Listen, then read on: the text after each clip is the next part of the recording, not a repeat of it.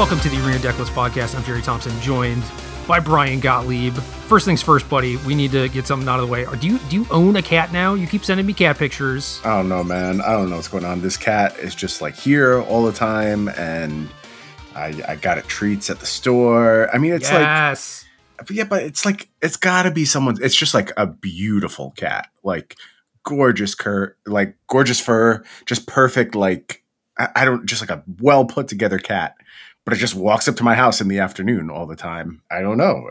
I'm assuming somebody already takes care of it. I don't want to take someone else's cat from them, but I'm very happy if the cat wants to stop by every afternoon. And just like, Janelle and I we were eating dinner out on the porch tonight, and the cat just rolled up on us and sat in my lap for a little while. So I can't really answer that question, but it certainly appears that I have some kind of relationship with a cat. I'll take that, man. That's great news, I think. And I think the fact that you got it cat treats means that maybe you don't own it, but at the very least, it is going to regularly stop by. I'm totally fine with that. I love all animals, obviously. I'm more of a dog person than a cat person, but the only reason I don't also have a cat is just because Janelle's allergic. So were she not, my house would probably be loaded with cats. Well, yeah, that is a shame. Not a whole lot you can do about that except for like take some meds or just get used to it or just suck it up. Like that cat is very floofy too, so I imagine it's going to create a lot of problems. It would be a problem. We talked about like maybe getting like a cat door. We have like it's called the Four Seasons room, so it's like mostly screens and glass, and that's on top of a deck, but the deck is insulated on the bottom. So we talked about putting a cat door in that, and then the cat could just go to this like kind of outside room, and that would probably be okay as long as it never came in the house. But I don't know. We haven't made that leap yet. Well, I mean, it's always tough because the cat sits on your lap, gets you full of fur, you go inside the house. It's basically like the cat was in the house. Yeah, and so when we Janelle also interacts with the cat, and afterwards she has to like go wash her hands immediately, and she'll like sneeze for a little while or whatever. Yep. So, I mean, she feels the effects of just like hanging out with it outside. But, it's very adorable. Sometimes you just take that on the chin and you hang out with the cat anyway. I don't know what I would do if I was allergic to cats. But, okay, I'm glad we could clear that up because I'm seeing these cat pictures, right? And there's not really any context. You're just like, a cat is sitting on my lap or whatever. And I'm just like, okay. No, there's no context for the relationship. It's just, one day there's a cat. It just is what it is. All right. Yep. Fair enough. Okay, so that out of the way. Well, we have a new set, and it's legal now, and I kind of just get the feeling that like people are not super excited about Magic right now for whatever reason. I guess it's towards the end of the RCQ season, but it's just so strange, man, to have tournament attendance be pretty low for various things, and then not seeing people like post about their deck lists or anything on social media. The new set just came out. Like, what the hell? Yeah, I think like we always have to sort of couch what we're saying. I'm sure like people are very excited about Magic probably. And that seems to be But always the case. I'm speaking more to like our audience, right? Yes. Our squad, our former squad, the folks we have known and associated with playing Magic competitively for a very long time. I agree. Much less talk about it than you would expect for a post-standard rotation, but everyone's on the same page as us. Like, just like, are we getting a standard to care about? Like, does this matter? Should I be paying attention? And, there's some signs where if you like really wanted to find a reason to be like, yeah, I should be paying attention to the standard. There's like a arena qualifier. The next one's in standard. So that's a reason why you could care a little bit more. Okay. That's good to know. Yeah. I had not really been paying attention to Arena because it was like Baldur's Gate into Alchemy or whatever. Right. And that's part of the problem too, is I think like a bunch of people feel the exact same way you do. But I've had some people reach out and be like, oh, for a lot of people who have been acquired through Arena, this is like, there aren't that many rotations, right? And when you're playing Arena, you basically need to wait for a rotation to try and jump in. Because if you try and backfill, you're going to spend an absolute fortune. So I've talked to a few people who have like found Arena over the last year and are looking forward to this rotation for like their first chance at playing Standard. Awesome. So that's good to hear. But in terms of like people gearing up and trying to get competitive, and it's just not there, unfortunately. Well, the fact that there is an arena qualifier is good news. I don't necessarily think that translates into standard being a primary focus for the IRL RCQ seasons or anything. Like the arena team and certainly the tabletop team are separate, and also the stores get to choose, right? Yep. What format the events are and everything. So whether or not you took that as a good sign or a bad sign, depending on your investment in standard, I think you can just sit and wait and see what happens. But either way, I'm kind of stoked because I haven't. There was like an Explorer one that I sort of tried, not really tried. I mean, like I put in some time or whatever, but the format was kind of miserable. It was mostly, pick your turn 3, turn 4 combo deck that you just goldfish, and that was not super fun and exciting. So I would like to play one that is a constructed format where I get to like put in some work. Now, are you going to have the cards to do that? Like, how is your arena collection doing at this point? Well, pre-rotation, I was good. I wouldn't say that I had everything, but my plan was I kind of expected there to be a limited season at some point, which would give me a reason to play. As of right now, I have not drafted a lot. No real excuse for that. Like I dipped my toes in it, but did not really hook me. Same. Yeah, I played some sealed, and I was like, this is a nice way to build a collection. But I thought the games were fine. I don't really have like any objection to the format thus far. But same where it just hasn't gotten its hooks in yet. And that's not to say it won't. It might eventually, but not so far. Yep. So we'll see. And sat down to brew some constructed decks like a little bit before, but like mostly after we did our top 10 episode. And a lot of them were, playing Liliana the Veil or Fable the Mirror Breaker, just two very powerful cards that I felt were good places to start, right? And kind of awkward, but not unexpected that a lot of other people came to the same conclusions where it's like your options are kind of like mono black, red black, or Grixis. And I was like, hey, those are the 3 decks that I liked. And even down to the point of like the red black deck being like, I guess we splash Blood Tithe Harvester and Fable because they're good cards, and not be like all in on being a straight 2-color deck or anything. Yeah. Yep. So Liliana the Veil may be having more of an impact than maybe people expected. I mean, like I said, if we weren't doing reprints, it probably would have been our number 1 card, like pretty easily. Yep. But yeah, kind of awkward. It's not all Liliana's fault because not even all the decks are playing Liliana. But well, there's like a second layer to the problem too, right? And that's card availability. So like obviously almost all Magic Online play at this point comes from rental services. Shout outs to our friends over at Card Hoarder who provide us so generously with our rental accounts. But that's where most of the play is coming from. And it takes some time until they build up their collections and they have all the cards. Not true of Liliana the Veil, though, which there's already a bunch in circulation. So, like, that card was very easily available. I suppose that is true. Yeah, that's what I kept hearing. So that pushes a lot of play in that direction and makes it the first thing people want to test. And it's also just like an incredibly pedigreed, incredibly exciting card that we know is powerful. Like, nobody's surprised that Liliana the Veil is good. I think you're right that maybe some people might have expected things to be a little bit more balanced, but Liliana is a format driver, a format warper, and just like, trying to pick a growth spiral, as that's going to always shape the format, I think picking Liliana as your best card does exactly the same thing. As a 3-mana planeswalker that can take over the game is going to shape your format. Yeah. And I like playing those types of decks, right? Like black mid-range decks. Yeah, same. Not super big, super controlling, but can be a little bit aggressive with Evolved Sleeper and Tenacious Underdog and stuff. Like, these things are my jam. It's just less good when everyone else is doing the same thing because those mirrors are kind of a nightmare. But I'll be able to figure it out too. Like, those are things that are very easily breakable too.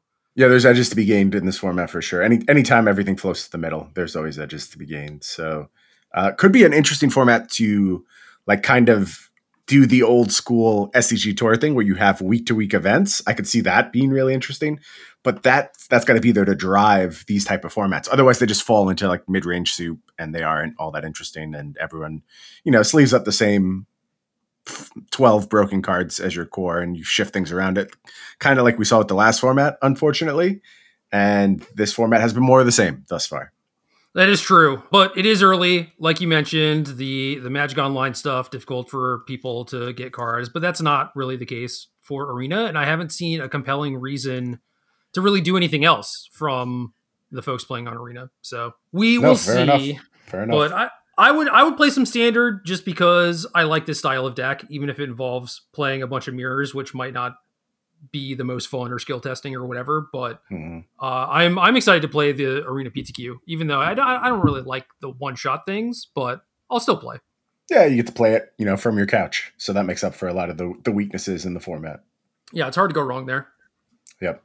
One of the most interesting things I think about, this early start in Standard, and again, card availability shouldn't be overlooked. A lot of older cards are seeing way more play, and not the cards that you might expect. There's weird stuff happening in terms of the threats that are being chosen, and I guess that applies also to the cards from Dominaria as well. Some cards that I didn't think would have all that much of an impact because they kind of fail that test that we default to now, where 4 mana play that doesn't do anything immediately. We're always a little bit suspicious, but I'm seeing Sheoldred everywhere. And that's a card I actively went out of my way to make fun of during preview season as being unexciting. Yeah, so the difference with that, I guess, is that if your opponent gets to untap and remove it and you get nothing, then it's bad. But this sort of gets a trigger because it's tough to kill it in your upkeep. So it does hit them for 2 technically in a lot of instances. I don't think that that's a good reason or anything, but yes, there are a lot more Sheoldreds than I thought I would see. That's a very technical. You get something we talked about Lord of Windgrace maybe not making the cut because its impact was kind of small, but that's a comes into play trigger, and you get a real piece of cardboard with it most of the time. I mean, you have to build your deck around it, but most of the time you will get cardboard, where there's no cardboard here. And sure, when things are slotting a little bit aggressive, that too can matter a lot. Yeah, this is happening in mid range, very mid range decks. By the way, not even I have 8 2-drop 3-power cards in my deck. Just I have a bunch of 4 and 5 mana threats, and I slam them down until one of them kills you, basically. Listen, man, I would much rather play a Sorin or even a Bankbuster and activate it than play a Sheoldred in most instances. But if there are scenarios where the 4/5 body is a stopper and it does matter, maybe the life gain matters too. Maybe it's hard to kill. I could see those things mattering. I don't think we're there yet. I think it is. People are just I want to play the card. Play with this new card. And there is a lot of I have one of these and I have 2 of these and one of these. So that is true. Yeah, I'm sure that's part of what's going on here. More so than in recent formats too. I think the threats at 4 and 5 mana specifically, but even kind of at 3 and 6 it's really nebulous to tell which one is better because they don't just exist in vacuums in a lot of instances. So I think, I don't know, these white decks, right? It's just random Sarah Paragons showing up alongside Sheoldreds, and it's just which of these is better? Who knows? It is just kind of all contextual. And if you decide you need a 4 mana card, which one are you going to play? Well, it's probably better to just have a mix because they're good in different scenarios.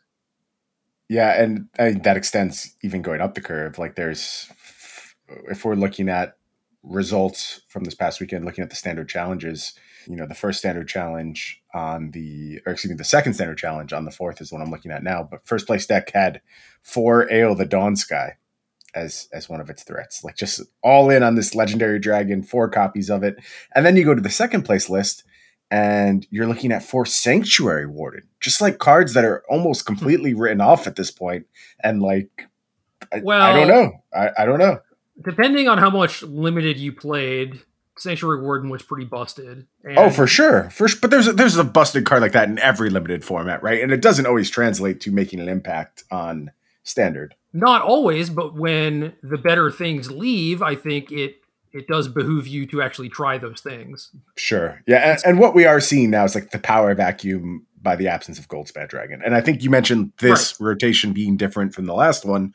well, that's the thing that stands out to me. Like that and Hullbreaker Horror stuck around, and those cards were just kind of like already defining things, and they continue to define things. So yeah, and especially when you're talking about the context of the format being a lot of black-based decks with like Lilianas and stuff and Infernal Grass, like Sanctuary Warden looks really good.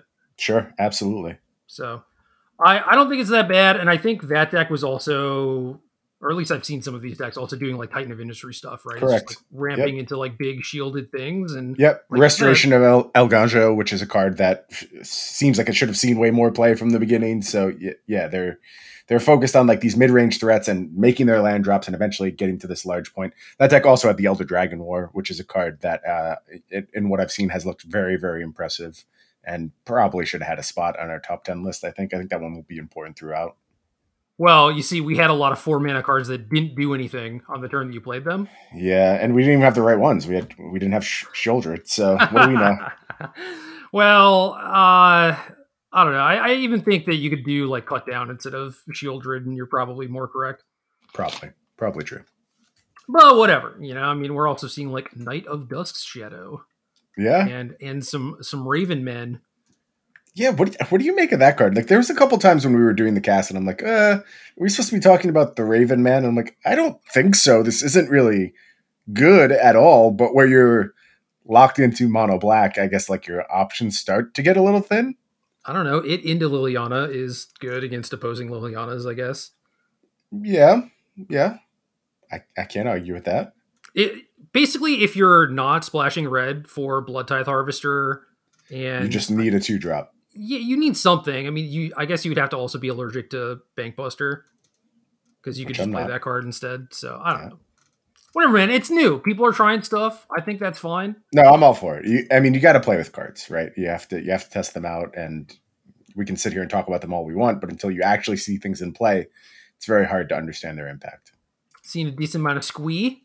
Yeah, a little squee floating around, which is good, expected. I'm not super surprised by that, especially given, again, context of the format. Making tokens is going to be important, and cleaning up tokens is going to be important, and Liliana is going to be important. It's pretty clear the terms of engagement you have to be respecting in these early days. Yeah, they Liliana edict you squee haste, take it out. You have a token left over. If they Liliana plus, you can just discard the squee, bring it back at some point, So great, yeah, great interaction. Boom. Already had the answer that we needed in the same set, so we're fine.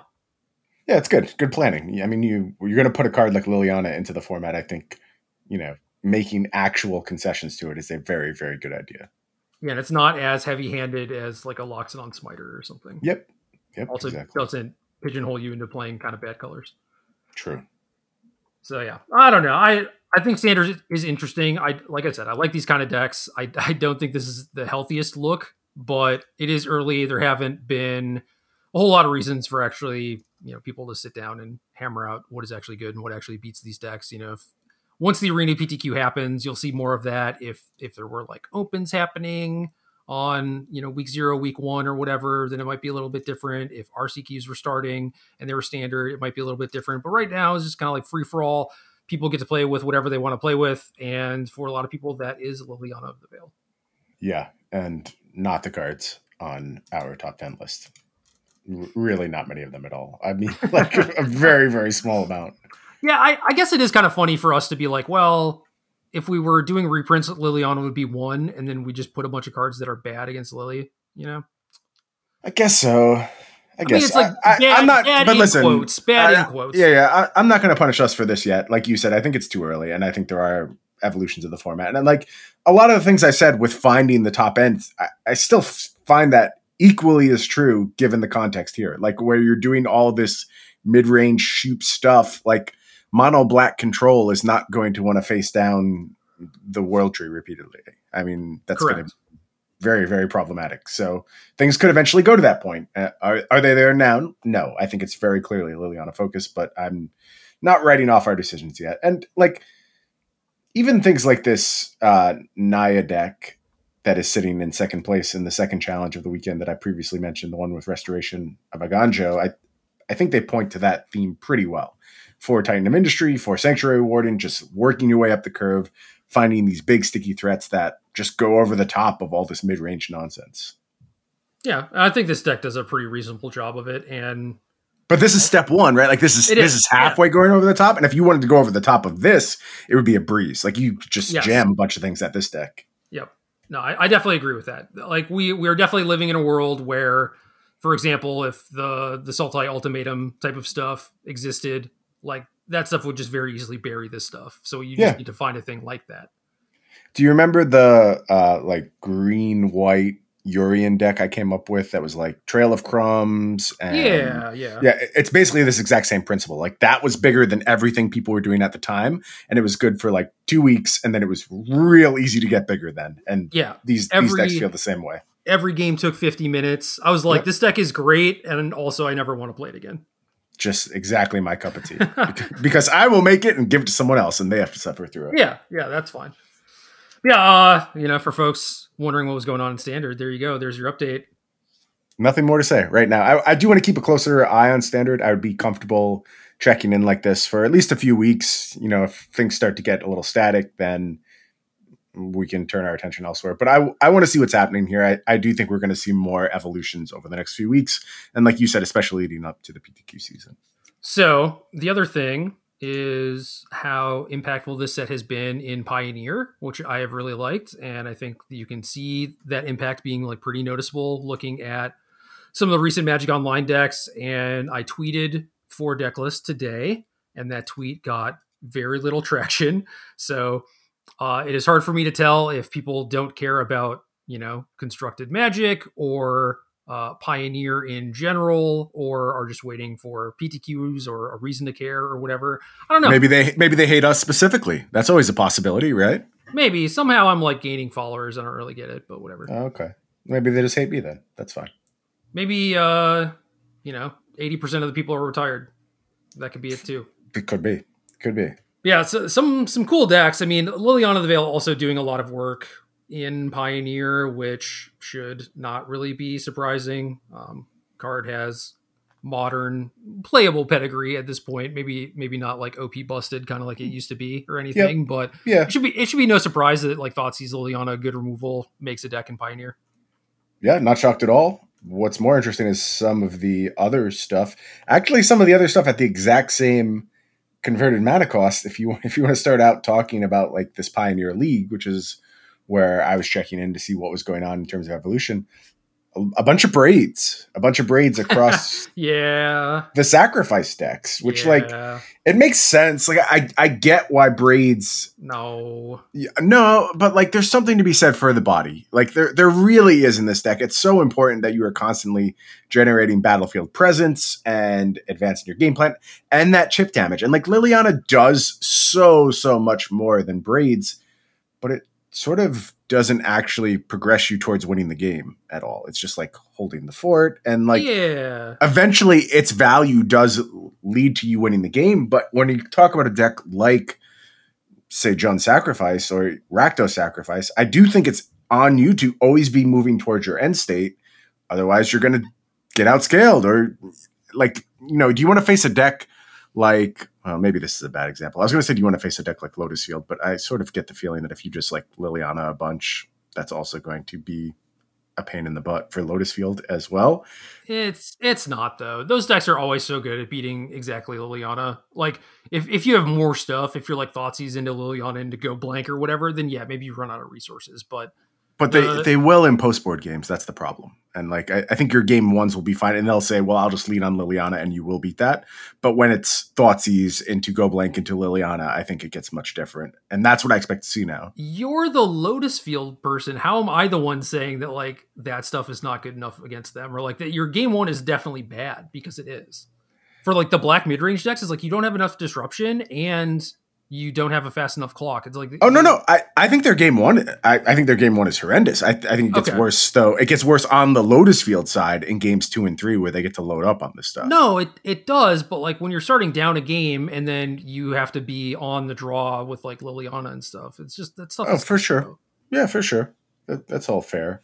Also, like you do have access to ways to play around the Liliana if you want. So you can challenge the Liliana on the stack. There's a bunch of things you could do, or you can just power through it. So I don't know. I sort of have some trauma left over from when I was playing a bunch of Ad Nauseam in Modern, and then like you actually, dude, that's exactly the matchup where like, yeah, if given time, Liliana is good, but it mostly just sucks. Like you have to work so hard for the Liliana deck to beat the Ad Nauseam deck. Post the PT I played Ad Nauseam at, Jund got really popular again, and it was a horrible matchup for Ad Nauseam. Like just absolutely miserable. Which I know that shouldn't make sense, but it was so bad. I always felt like they leyline you, and you none of your cards did anything anymore. I mean, I don't know. I think I'm allergic to ley lines, like actually getting them in my opening hand. Very much how my collected companies don't find creatures. My opening hands don't find ley line. So maybe I just have like too negative of an opinion of ley line. Feels like it's never there when I need it at this point. I don't know, man. You need to just embrace Magic and the fact that like some of the cards do things at random, because every game is kind of at random. And it is entirely possible that you're just putting way too much weight on the one time you did not have Leyline or whatever. But probably, but it's also partly for entertainment, dramatic purposes. Like I know that eventually my collected companies even out, as do my ley lines, but I think it's way funnier if I just lean into it and bemoan my bad luck. I mean, at least for me. Maybe nobody else likes it. But. You say funny. I just kind of read it as like baby whining. Okay. There you go. Oh, I'm having a great time over here. That's what matters. I'm glad one of us is. I don't know. Good. I've heard a lifetime of bad beat stories, dude. I don't care about yours, you know? Yeah. Fair enough. No, I mean, I was on like the Liliana side of things, right? And game one is already tough, and this is me playing like 6 or 7 discard spells in Liliana's, right? And because your clock is so slow. And then in the post-board games, like, yeah, you get like more of that stuff, but then if you don't have a way to answer Leyline, you basically lose any game where they have Leyline. And okay, say you have some answers to Leyline, like, you know, once Trophy came out, or if you're playing like Unraveled Ether or whatever, then you had some answers, but it was always like, well, that means I have to spend, you know, turn 2 doing this, and then turn 3, now I get to start disrupting, and like, when am I actually going to apply pressure? You know what I mean? Like it was just so hard every single time. And I say that as a person who, you know, like was very aware of this going into the PT in Bilbao when I played Mardu, the Pyromancer deck. And I was getting so good at building mid-range sideboards to keep things like that in mind, where I added the Wear Tears to the sideboard because of random graveyard hate, and also just, you know, things like Ad Nauseam. And then I played against Ad Nauseam playing for top 8 and was like barely able to squeak it out there, where like my curve is so much lower, my clock is faster, and my answers to Leyline is only 1 mana, right? So it's like you had to like put your cards in the deck and have them and draw them and etc. But it's so hard. Man, I gotta get Andrew Brown on the horn and see what his thought is on the Jund versus Ad Nauseam matchup, because I hated being on the Ad Nauseam side. See, Andrew is, I think, the type of person who is probably going to like talk up how great his thing is, possibly misremember like how good his win rate was. And also, I don't, just for a deck like Jund, right, where people seem to love it. Like it used to be the villain, now it's kind of the hero, and there's just a wide swath of Jund enjoyers out there, right? Yeah. He's just gonna like talk about how bad that deck is.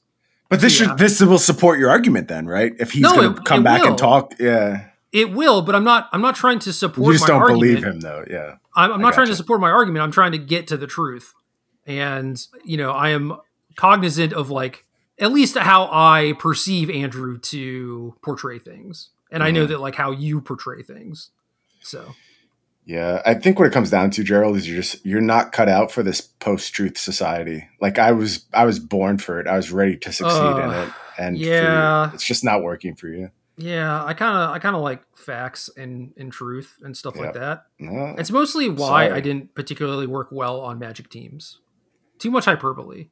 You know, it's like you divvy out like 5 matchups, right, and then 4 of them come back, and everyone just saying like they're all unplayable. Yeah, and it's just like none of this information is helpful, right? Like that's all I want. So it's like, okay, I just have to do all the work myself anyway. So like, why am I getting distracted by all these people yelling at each other?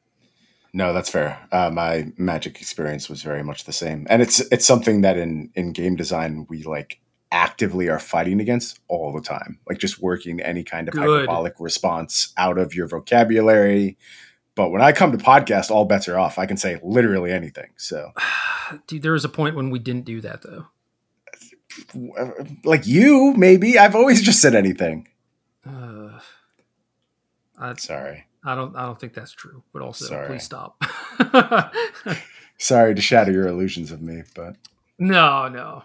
Liliana decks, it's tough to beat like the really hard combo decks where, you know, Mind Rot or whatever is not that great against them. That's all I'm getting at. Right, and that's why you believe all these decks should be playing Braids, right? To get back to our original point. No.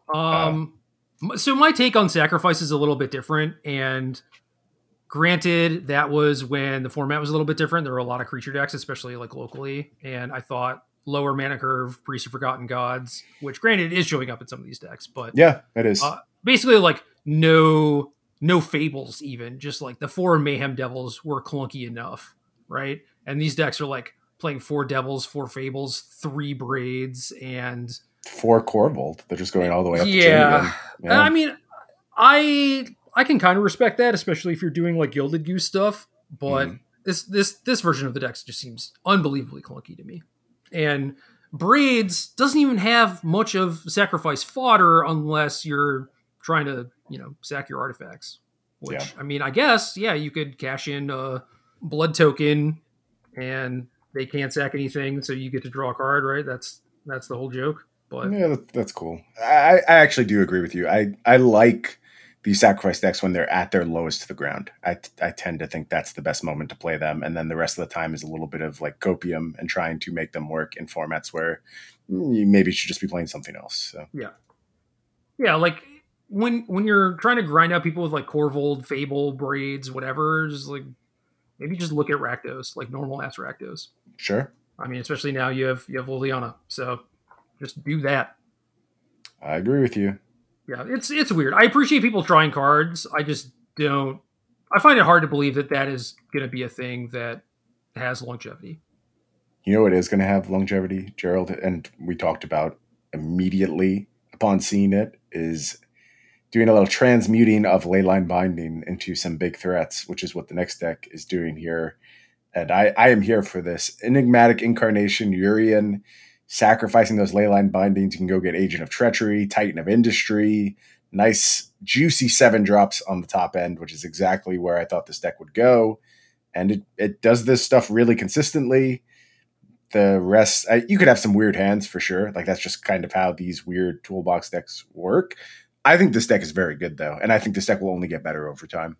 I think this deck has been pretty good. It's just one of those things that puts up results and you're just like, how or why or whatever. But then you watch some people like Michael Jacobs stream it and talk about the deck and tuning it and things like that. And it looks like a pile of cards, right? It's just like things that just appear to be chosen at random or whatever. But there has been like a lot of TLC and care and everything that went into the building of this. And this was already a deck that was interested in playing a lot of triomes. And now that you have binding, you're just incentivized to play even more, right? And then you have, you know, it's not super flashy or like a combo kill or whatever, but you have this power spike that the deck did not previously have, when before it was like, you know, Fire's Invention was the card that allowed you to maybe kind of pop off or whatever, but the whole binding incarnation thing allows you to get ahead very quickly, which is kind of what this deck needed, I think.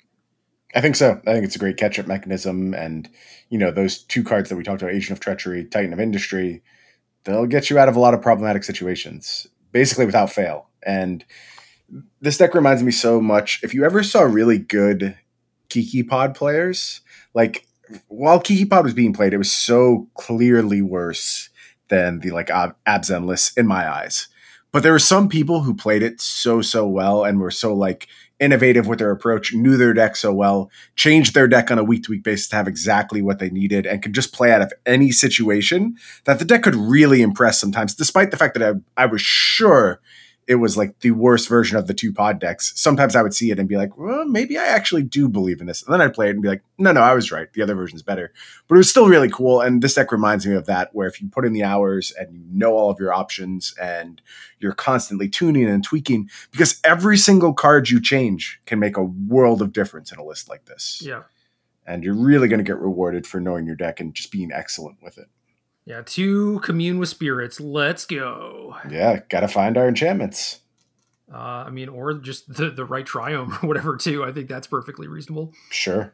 Yeah, I think this deck is on my list of things that I should maybe get slightly proficient with, or at least start paying like a little bit more attention to, and just keep it in the back pocket, Yeah, I wish it wasn't 80 cards. That's what's kind of like Same. pushing me back from just buying all this stuff and playing this at my next Pioneer event. But I have to get over that at some point, and I will.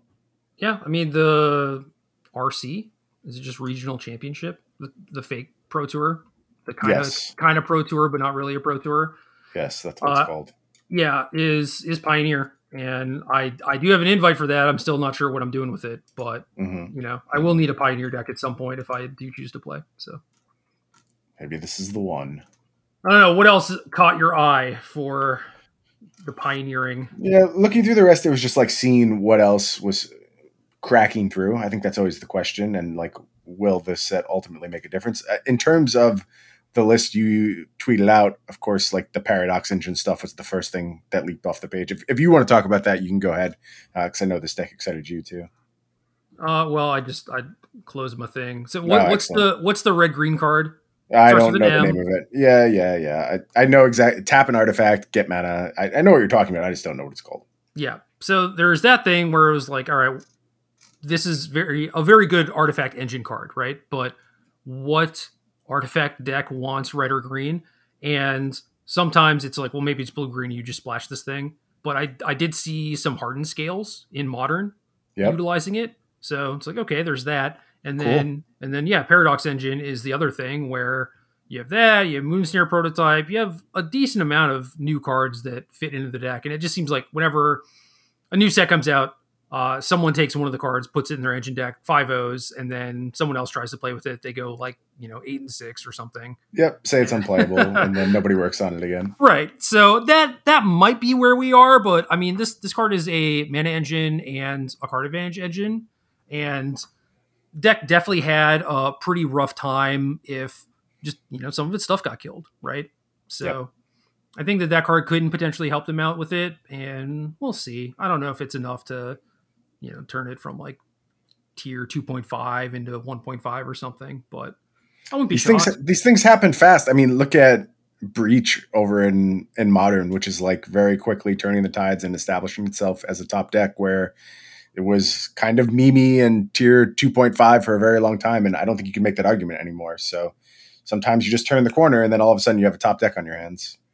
Yeah, I think the deck was probably better than people gave it credit for. Oh, I agree. But certainly, Ledger Shredder, deck getting tuned, good pilots playing it. Yeah, it's going to win a lot. And 4-color too, being at kind of the forefront where. Yep, good point. My Risen Reef list was very ready for like Murktide Regent stuff, right? But I was not ready for combo backup plan.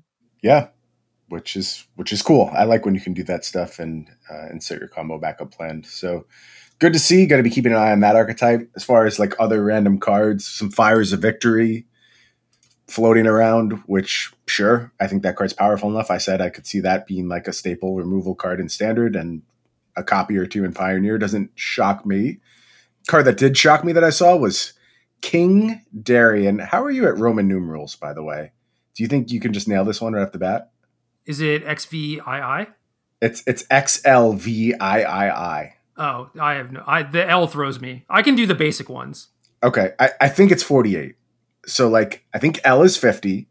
Then since it's XL, you take 10 off the L, and so you get to 40. And then V is 5, so that's 45. III is 8. And I might have just made an ass of myself on the podcast, but that is my guess. How is that better than going like IIL? I don't know. I don't have an answer for it. I think you just have to use like the Roman numeral next down in size. before the proceeding. No, Oh, so following. you can't do 50 minus 2. You have to do like 50 minus 10 every time. I think and so. then add. I think so. See, once you get over like 30 or something, I'm not good anymore. Because and maybe I'm not. Like I said, I'm not super confident in this assessment, so we should probably stop before we make ourselves seem any more foolish. But I will tell you, when I was playing a little bit of Sealed on Arena, I had this card in my sealed pool, and I hate it. I hate it so much because it has priority all the time. So it just every single thing you do, you have to click now. Yep. And it's so miserable. That's all I have to say about this card. I don't know if it's good enough here. What is it? Doesn't seem like it. It's a 3-mana 2/3. Yeah. And then what else? So King Darien, the sun number is colorless, green, white. Other creatures you control get +1/+1. Then it's 3 colorless, green, white. Put a +1/+1 counter on King Darien and create a 1/1 white soldier creature token. And then you may sacrifice King Darien, which is the problem on Arena. Creature tokens you control gain hexproof and indestructible until end of turn. And as you said, it's a 2/3. Okay. So it does a bunch, like decent enough stats. I understand in like this green-white collected company deck that's playing with it. That's just a bunch of stupid creatures. Why this card is appealing. Still hate it. Yeah. I'm not a fan, but whatever. I feel like if you were interested in playing some sort of green-white, either tokens deck or go wide deck or even collected company deck, that you would have better options. Like this would not be the card that would be like, yes, finally my thing is coming together.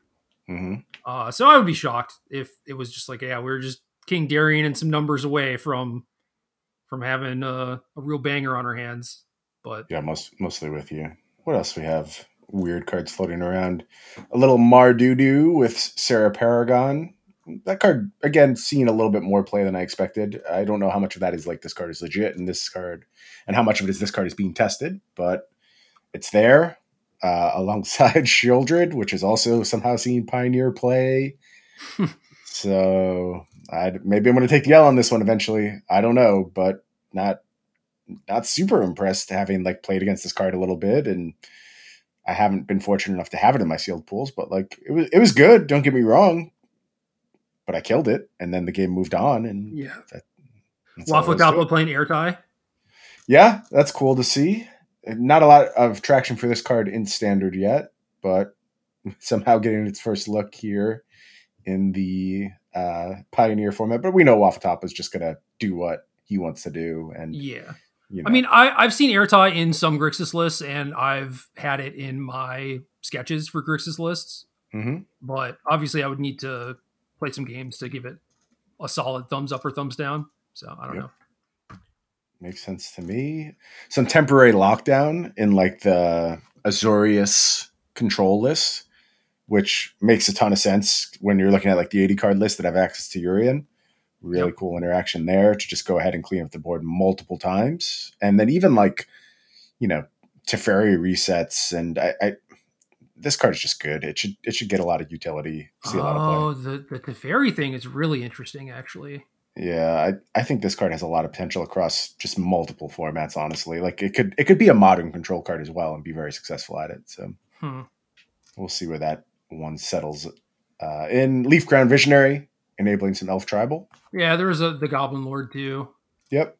Yeah, they're all probably fine. I don't think they're game changers or pushing this into top tier, but they're out there. We see Combat Research doing its impression of a 8th Curious Obsession. No, that's good. That's good. That was to be expected. I actually like that a lot. Yep, good for these mono blue spirits decks. Phoenix Chick getting a little run in mono red, and I think that card has performed thus far. Some people may be shocked to see it as high as it was on its list, but I think the more it sees play, the more people are coming around to it and seeing that this recursive threat that is just on the battlefield very early it's worth it, and it can do a lot of damage over the course of the game. Yeah, it's interesting to me in these lists. Like, I know that there were always a couple of flex slots where it's like you would see Carry Zev or some lightning strikes or whatever. People didn't really know what to play in the last few slots. It didn't really seem like this deck needed more one drops because you have Kumano faces Kakazan and then Swiftspear Soulscar Mage, and that seemed pretty good to me. But yeah, now this deck is just playing all the Phoenix tricks too, and yeah, it's getting very low to the ground, which like it is, yeah, is cool. So I don't know how I feel about that, but it is what it is. If people, well, I guess now they're playing Obosh, so that gives them more things to do. Lets them cut all the even stuff. Which, all right, now I'm kind of sold. Yeah, no need for 2-drops anymore. That's the missing piece there. Once you have Obosh, you probably need more 1-drops. So yeah, all right, I'm in. Yeah, this list looks pretty good. What other stuff do we have going on? Here's this Mireya deck. As you mentioned in one of our shows, by the way, Relic of Legends making the cut here, which, cool. It makes a lot of sense. Yeah, that was in the engine deck, right? Correct. Yeah. Mono red with Squee appearing alongside, and then I think this is about it as far as interesting stuff to talk about. Like, it hasn't been a huge impact. What else? Do you have another one you want to talk about? There's Orzhov Greasefang, because now you have Liliana as an additional discard outlet. Sure. Yeah, I wasn't specifically highlighting the Liliana stuff just because I think we'll see Liliana in a lot of places. But that's a big pickup for that deck for sure. It's leaning into that multifaceted game plan, not as linear anymore. Can challenge your opponents on a few axes, so an important piece for sure. Lockdowns in the sideboard of that too, so definitely a lot of lockdowns. Yeah, good. I mean, it's almost a card that like is suited for the older formats more than the newer ones, and I think like it is going to see play in the newer ones as well. But could really be a high impact control card in the older formats. Even like Legacy, I think it like has, not that anyone cares about Legacy anymore, but it's exactly the type of thing that has Legacy legs because it cleans up so much stuff. Yeah, Legacy's tough though because for 2 lands you can cast like a Thought-Knot Seer or Kappa Cannoneer or whatever, right? So the fact that things are capped by mana cost is actually good for Pioneer, but maybe less so for Legacy. Maybe. There's certainly more ways to play around it. It'll always depend like what the format's doing. If it's a very like low to the ground Delverish format, then maybe you get extra points. If it's more like you said, cheating on mana costs, then yeah, it's going to be a little bit worse. Yep. Other than that, I think things are still pretty normal, but definitely a lot of new stuff for Pioneer, and I think Liliana helps. It gives you another axis of interaction that I think the format in general is just kind of missing, which sort of is what led the decks to, just being these like 2 ships passing in the night kind of thing. Yep. So I like it. It does feel like looking at these decks, like obviously a lot of the old guard are there. There's still some stuff like Greasefang or whatever, but I don't know. There's a lot of different variations of like beatdown and people trying to like stop creature decks and everything. So I dig this. Does anything need to change in Pioneer right now? I saw people talking about like particularly mono green. Like mono green is just a very, very polarizing deck. A lot of people really hate it being part of the format because it does sort of ignore your opponent and goes just massive very quickly and can be challenging to interact with. What do you think? Is there anything you would want to alter about this format, or do you just think this is a promising format as it stands right now? When Joe and I were working for these RCQs and trying to figure out what to play, it was pretty clear that mono green was important and we needed to care about it and needed to alter our deck choice around it potentially. But that also gave way to a lot of different options for ways to be able to do that. So if Pioneer is a format like Modern where everyone just has one deck and they don't have a ton of liquidity or overlap or anything, then that sucks because you need to be doing very specific things to be good at beating mono green, or at least even like be competitive against it, right? Yep. So it's not like you can just add 3 hibernations to your sideboard or something. Cards like that don't really exist. So if that is the case, then maybe you shouldn't have decks like that in the format. But I also think that most of the decks in the format are basically carbon copies of that sort of thing. So I think you get rid of mono green and something is the next best. And like, what the hell are you going to do? Just ban everything. All right. Yeah, I just don't see I think the format is what it is. I don't think like any changes could actually reshape the format. Any of these vacuums you create could be very easily filled by a similar deck, like you mentioned. And we kind of know what this format is now. And if you like it, you're probably all in and signed up for it.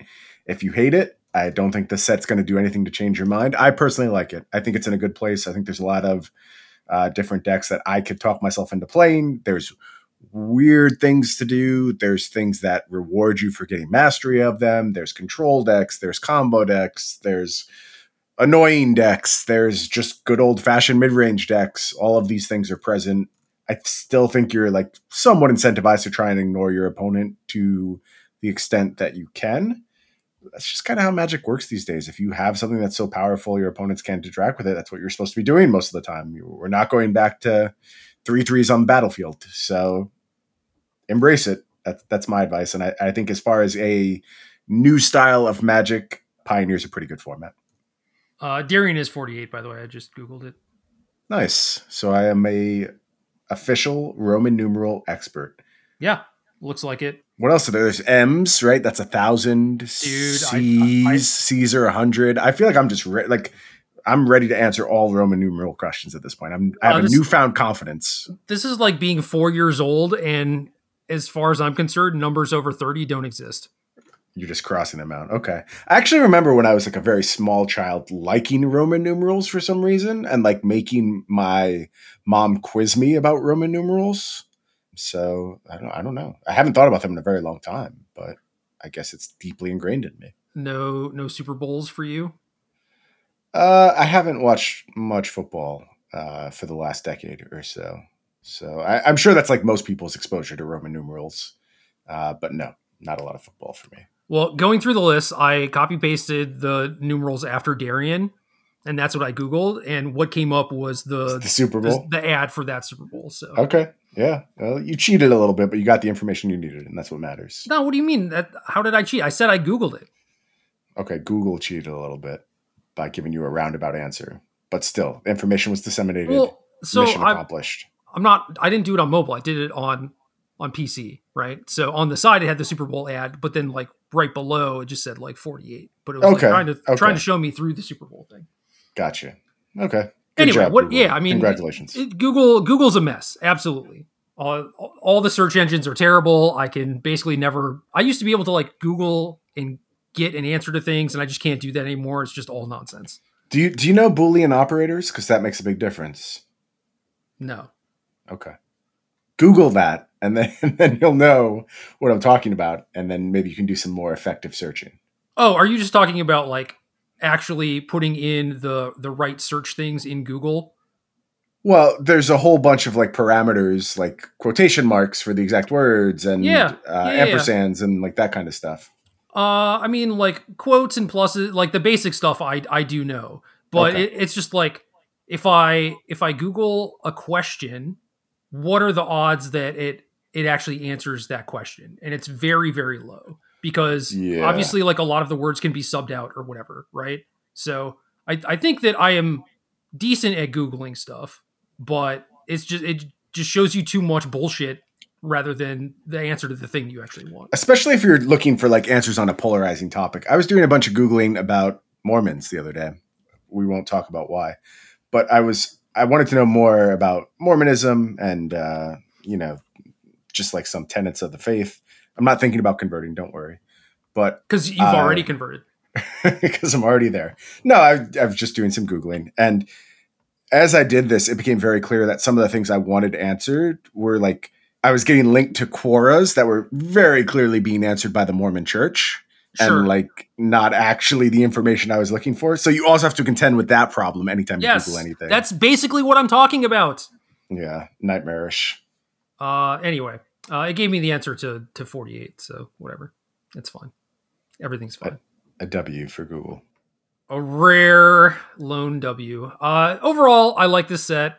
Limited doesn't look bad, and I think that Streets Limited had a lot of issues, but I don't know what hooked me, man. I think it I think it could have been some aspect of the multicolored stuff, or just the. I think it's just that we played that team tournament. Like, I really think it like gave you a reason to pay some degree of attention, and then from that point, you had information that you were like testing and thinking about, and then that starts the spiral. That's kind of true, but there was definitely a point where I was past that, and I was still playing. Sunk cost. You've invested your time to get this knowledge, and now you may as well take advantage of it. That could have been part of it, I guess. Where it's just like I just like beating up on kids, you know? Yeah, I think that like some games I continue to play, like I definitely don't like anymore, but I'm like, oh, I already know how to play this game. For years when I played League of Legends, I was like, I don't want to play this game anymore, but I have like my 10,000 hours and I know so much about it. If I were to stop playing, it would be ridiculous at this point. So I continued playing long past the time I was actually done with it. But don't project your sunk cost crap onto me, man. I know how we work. I know how the mind of a gamer works, and the things we get obsessive about. It's very hard to let that information go sometimes. So yeah, that's sort of true. But like, it wasn't like, oh, I want something to do. I was actively choosing to do it over other things. That's what I'm trying to describe to you. And it was like, I draft, I play the games, I'm having fun doing it. And this is after, Cho has checked out and we're not doing like Discord stuff anymore. There are other things that I could and should be doing. And I'm still just like, no, I actively want to do this thing. Okay. Well, I hope you experience that again with this format. And I don't know. I don't know what it is that drove you to that. That's very interesting. Yeah. Especially while acknowledging that like it's not a great format or your favorite format and kind of a flawed format, but you're just like, yeah, I just want to do this. Yeah. Yeah. And then this one, I was just like, all the cards are just kind of like a chore to read, and they all sort of do like basic things. It's like you have this thing that's okay on rate, and then they all have kicker to like get a 1/1 or like gain some life or whatever. It's just like I want to be building things when drafting, and I'm sure that there is some of that. But it was like looking at the pieces of this. It wasn't like putting Unlucky Witness together with Dig Up the Body. Yeah, I feel that. That brought some illumination to the way you're feeling about this format. Actually, that was a very good, concise way of looking at it. Where you want to make chicken salad out of chicken shit, and instead you're just like kicking your cards and getting the most powerful thing possible. Yeah, and that's not super exciting to me. It's fancy core set limited. Or at least that's what it seemed. I don't want to make it seem like I've done a ton of drafts and I understand the format and now I'm poo-pooing it or whatever. And people are going to come in and tell me that actually like 4-color, do nothing control is the best or whatever. And I'll be like, oh, okay. I had no idea. Yeah, that scares me even more. Like I see like the wall decks and I'm like, I don't have time for this shit. I don't want to participate in that ever. Yeah. One of the things I did play against was walls. And I was like, well, I guess that's like more exciting than what I'm doing, but limited shelf life on that one. I'm pretty sure. Yeah. Cool the first time, but I don't want to see it a lot. Like they're playing some walls and doing their wall stuff, and I had 4 Tolarian Serpents, and I was just doing that. I was like, all right, my 1 mana 5/5 is like bigger and more impressive than the crap that you're doing with all of your quote unquote synergy. Yeah, that's when you really run into trouble with the format where you install these synergies, and the best thing you can do is just like play my dum-dum. Yep. With a removal spell and have a good time with your synergies. I'll figure it out at some point. At some point there'll be an arena qualifier or something, and I'll put my nose to the grindstone, do some work. But I am more so excited to get back to constructed things. Cool. Like I said, let's check in on standard again. I don't want to lose sight of it. Maybe we could look at modern and see if there's anything going on over there next time we do a show. But I have a feeling we'll be splitting our attention for a little while as we see how broadly Dominaria affects all the formats. Yeah, modern real quick just didn't seem like it had many changes, and the changes were, like you mentioned, Breach, and then to some degree like the Archon creativity decks. So I think that those are two things where I'm just like, telling people to not play 4-color anymore, at least for the time being. But that's it. That's all I got. Okay. Appreciate it. Appreciate the check-in. Game.